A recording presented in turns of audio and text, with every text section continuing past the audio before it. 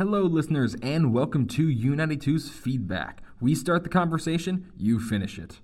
I'm your host for today, Brett Dobransky. In this episode, we talk about COVID-19 and the effects that it has had on the staff, students, university, and Morgantown as a whole.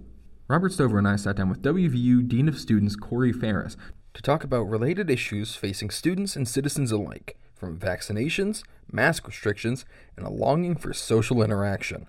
Let's give that interview a listen. Good afternoon, U92 listeners. I'm Robert Stover. With me is my host, Brett Dobransky. And with us is our special guest, the Dean of Students at West Virginia University, Corey Ferris. And with that, Brett, I say we should get started. Yes, let's. So one of the first questions we have for you, Corey Ferris, is obviously we are going through a very difficult time right now with COVID, both sort of socially and medically. Things are in a very tight spot right now.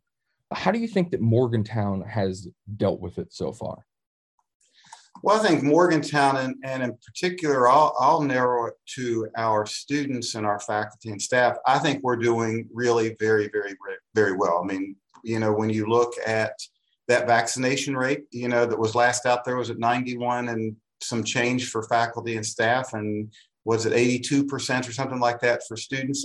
I think we've done remarkably well. It's helped keep us out of the hospital. It's allowed us to continue to operate and offer WVU Up All Night and other programming to our students. It's allowed us to continue in-person classes that, we didn't have to suspend that we had to do in the past. So I think on the whole, we're doing quite well. And in particular through this surge, because we're vaccinated. I think that's very well said. Is there anything that we think we could be doing better? Is there something that as a community we can sort of put a little bit more effort into? To me, the things that we need to continue to pay attention to is to make sure when it's our time to be boosted, to get that booster shot, to make sure we've got that added protection, as well as just pay attention to when we're in those crowded situations to make sure that we've got on a good mask. And CDC's got some recommendations out there, and I think the federal government's starting to distribute those KN95 masks to help, again, when we're in those close situations and we need to wear masks, those are better masks. So I think we pay attention to that, as well as if we don't feel well, we stay in, and because whether it's, at that point, we don't necessarily know when we don't feel well. Is it the cold? Is it the flu? Do we have COVID?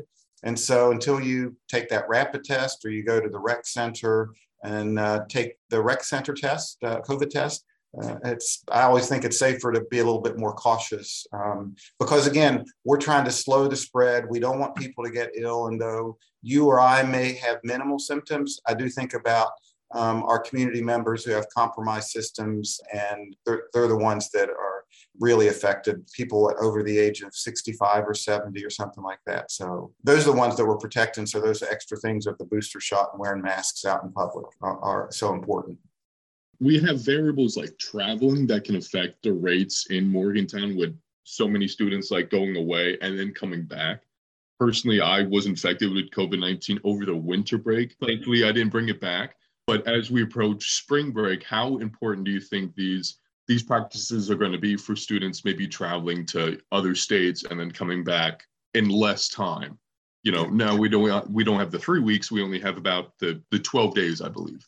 It's a great question. And anecdotally, I mean, I've been working on college campuses for many, many, many years. And you're right.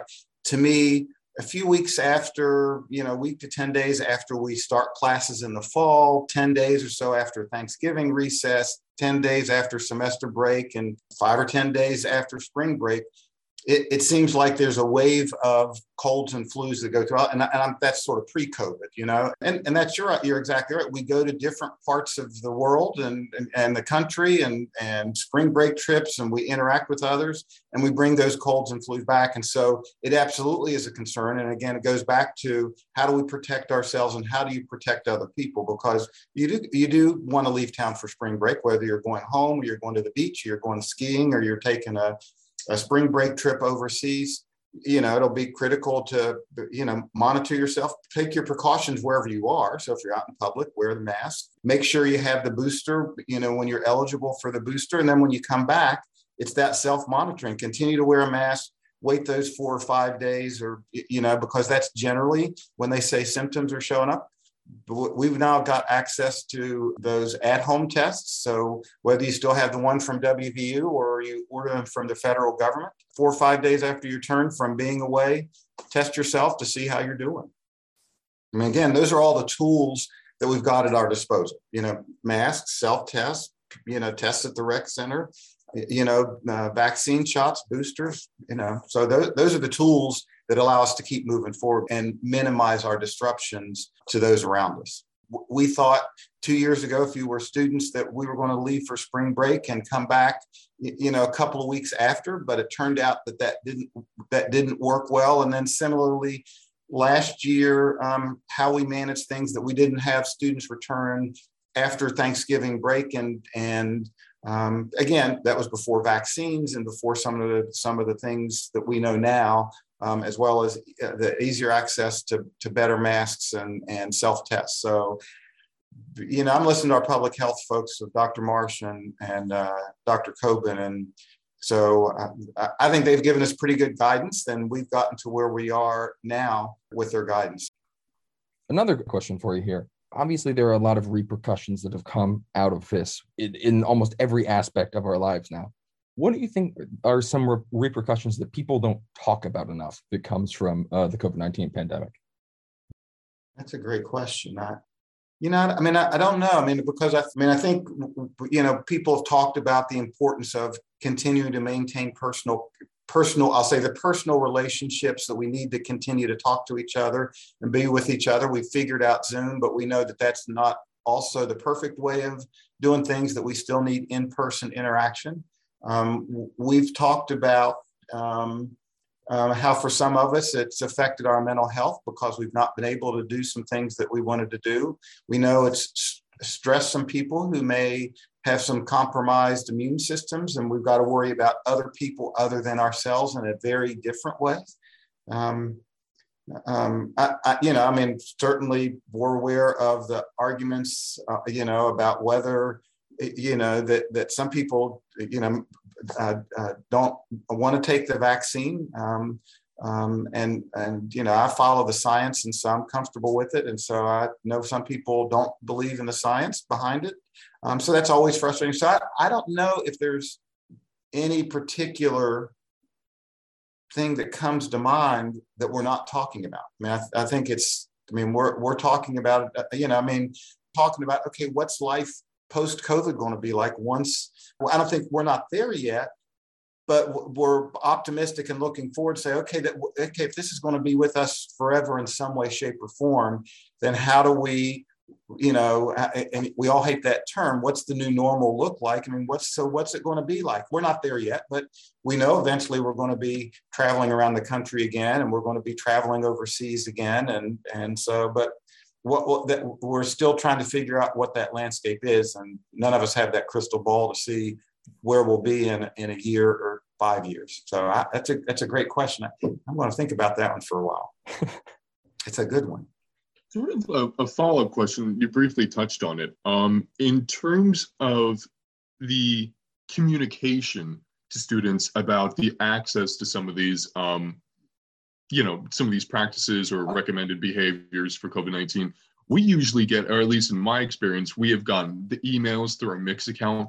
What other mediums is the university using to sort of spread that information to communicate to students? Just for like a broader reach, if that makes sense. All of us are sort of consumers of information, whatever that may be. And so, I personally think, and I've got friends colleagues at other colleges and universities who have not done, I think we've done a great job at getting information out. And my colleagues at other schools, when I talk to them, they're doing it just differently. But I think, not only through those emails, we're pushed, information has been shared and through social media accounts, Twitter and Instagram. It's been out on Facebook. So it depends on what you do. Plus, I'll say old-fashioned paper signs or signs at entrances and on bulletin boards and by elevator lobbies where you push the button.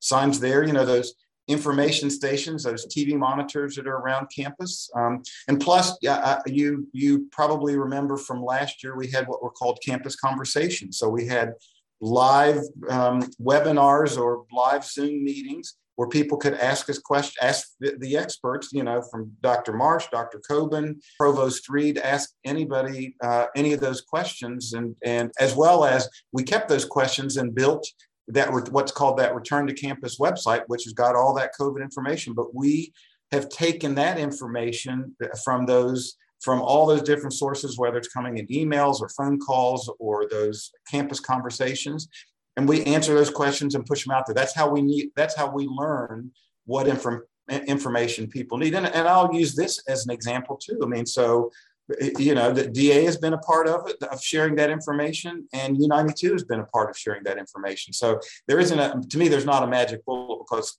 different people pay attention to different things and at different times. Some people are really engaged and will look at their email, but they may be sidetracked when some important piece of information comes out through email, but they may see it the next day on an info station or a sign or something like that, where we've changed, some guidance. So, we use lots of different things, and hopefully it's been effective.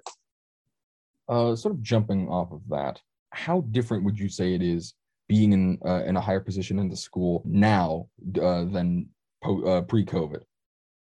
Well, for me, in my role as Dean of Students, it's a little bit harder to connect because of how we're interacting with each other. And so many student organizations and other things, other meetings have become more convenient, to stay on Zoom, even though there are ways that we can have those in-person meetings. And so for me, dropping in or interacting with students on that informal basis is much more intentional now, because I'm looking for those interactions, whereas before I could just easily walk outside the building or walk out of the office or walk into the mountain layer and see a number of students that I regularly interact with.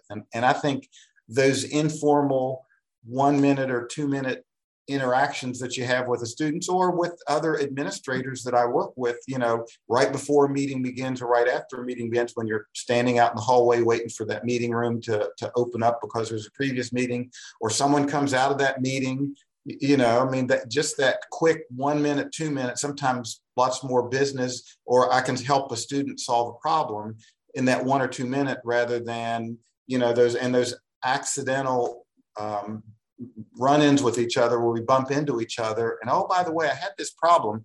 Whereas, if I'm only seeing you on Zoom, that doesn't happen as readily, because you may not tell me about a personal issue if I come to your club meeting, or if I come to a U92 staff meeting. It makes it a little bit more difficult for you to talk about a personal issue, in a situation like this, versus if I came to a physical staff meeting, you pull me aside and say, hey, I had this problem with this, whatever, that's how it's affected me.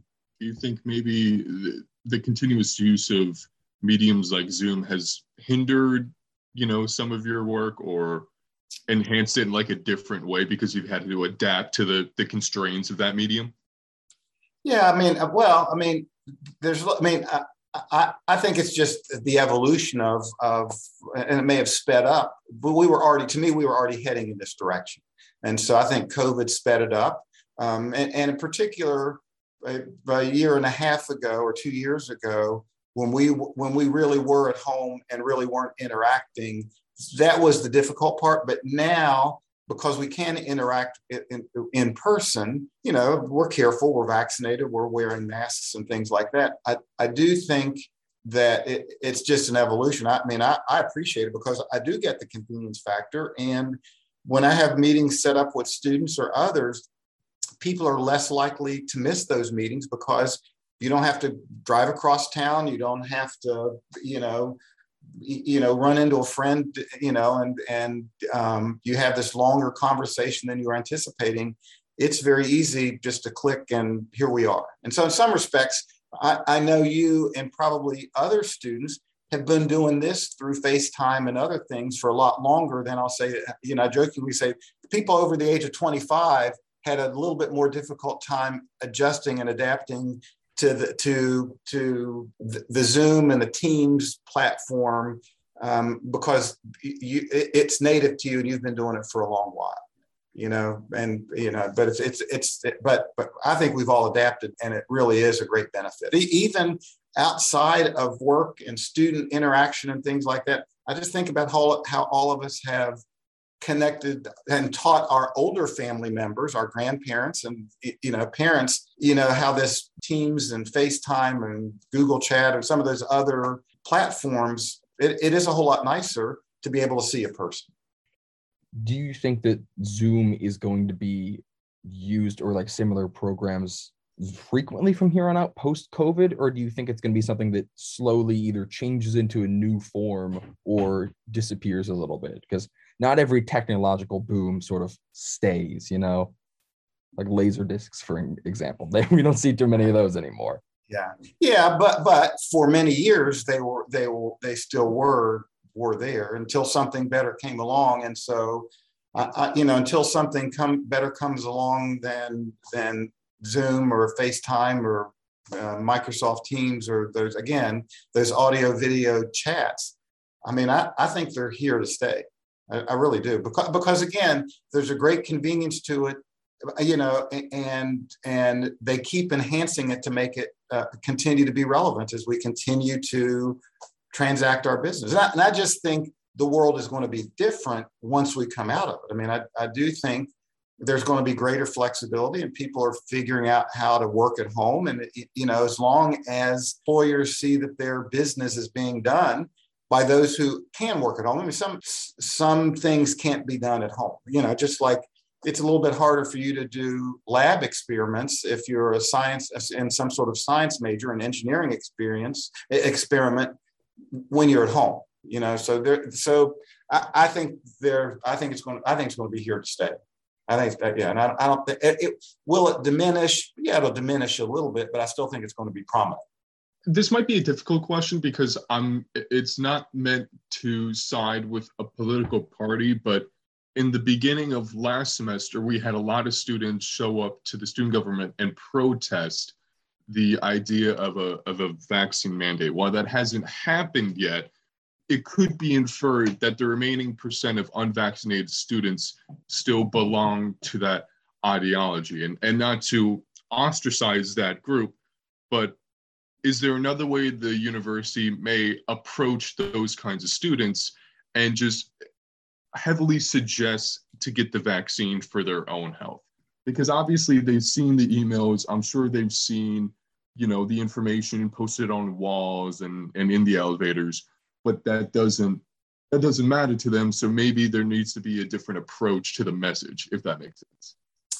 Yeah, no, I mean, to me, I value everybody's voice, and I think that's what the president and others said. Look, we hear everyone's voice, and if we can encourage people, we got, what did we say, 81 or 82% of our students and 91 or 92% of our faculty and staff. That's better than the broader society, and so. So that conversation of personal responsibility and protecting other people around, I think that was effective. And I think in due time for some that have that perspective, they were concerned that there may be some sort of, long-term effect or something like that they were still uncertain about the science. Some were saying, it's my choice, and others were just were concerned about the science and things like that. And I think as time goes on, that the science will say, that it is okay, and they will have the information they need then to make that decision to go out and get a vaccine. So again, I think if you look back in history, probably when new vaccines were introduced over time, whether it was polio or measles and mumps and rubella and, varicella, and I just think of all those other, tetanus. I think all those other vaccines that we've had, growing up through life, I suspect over time there were people that weren't sure of it. And as time went on, people said, there's a benefit to it. I have the information I need. There isn't a long-term health effect, and I'm good with it. So, but it's important to listen to all those voices to understand what the reluctance is. And again, I'm certain there are plenty of people that were protesting the SGA meetings that did have the vaccine. If you talk to some of them, they were vaccinated. They just didn't appreciate that someone was telling them what to do. So again, it was a mixed bag. Some would, it's too soon for me to get it. Others saying, I'm good with the science, just don't tell me what to do. So. And I hope whoever listens to this interview knows that the student government body and the student government at all knows that they hear everyone's voices and not Absolutely just the right. majority of the populace. So thank you. I hope people appreciate that. Yeah, it's important to hear everyone's voice. I mean, again, that's what we keep talking about.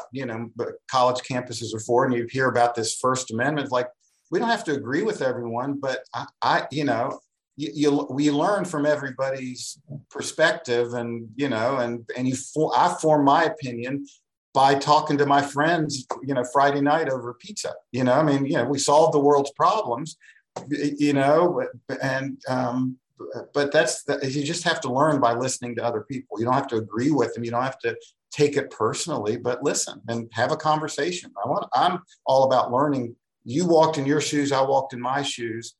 So what are our shared experiences that you can help me learn from a past experience? Sort of like Brett, you were talking about how it was icy this morning, and you had a little bit of car trouble. Well, you learned that from the past, whether you fell on the ice yourself or slipped while you were driving your car, or someone told you growing up, be careful, it's slippery, and we learn from each other. Some of it's the basic stuff, but some of it's philosophical stuff. We don't put a key in the electrical outlet. We don't touch the hot stove. Once you do it once, you learn. Or someone's told you that you trusted, and they talked about it with you in a safe way that didn't belittle you, didn't make you feel bad, but you heard them and they heard you, and it was mutual understanding. So. Major, I appreciate that answer so much. You have no idea. Yeah. Thank you, Robert. I think that was a very good question.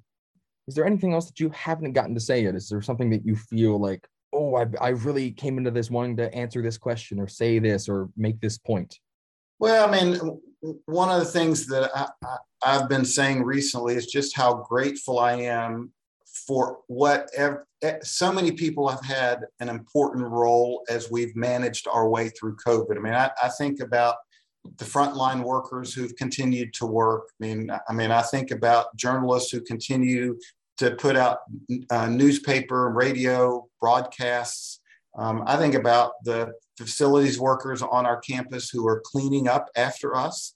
I think about those who are testing, and I think about in particular the healthcare workers who have been so overwhelmed. So I'm grateful for people who have continued to help, but I'm also grateful for students and faculty and staff who've stepped up and continue to wear masks, have gotten vaccinations and things like that. So, I never want to forget all of us who are doing our part to help other people who may not have the immune system that can fight it if they get it. And so, there's just so many people who've done some great things. I'm just grateful. I'm just grateful for all that others have done. I agree. I think there's a lot of people out there that really do deserve a lot of praise for what they've been doing. That's right. Quiet. So there's some unsung heroes who are keeping us moving forward. Thank you very much for your time. We really appreciate the interview. Anytime. I'm glad we could have this conversation. Once again, that was an interview with Corey Ferris, the Dean of Students at WVU. Now, since that interview was recorded, WVU issued a statement about extending the mask mandate to February 5th, 2022, due to the looming threat of the Omicron variant of COVID. Regardless of vaccination status, all individuals must wear masks in all WVU buildings and facilities. Exceptions to this are dining areas when eating and the rec center while exercising. They recommend using higher grade masks such as KN95s instead of traditional cloth or gaiters.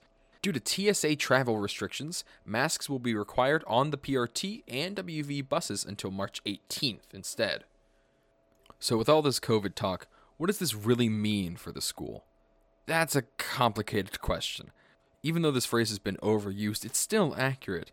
We are in uncharted waters right now. This is not something that we've had to deal with for a very long time, especially not in modern times. And because of that, it can be frightening, and we want to get out, and we want to, free ourselves from the restrictions that we've been put in.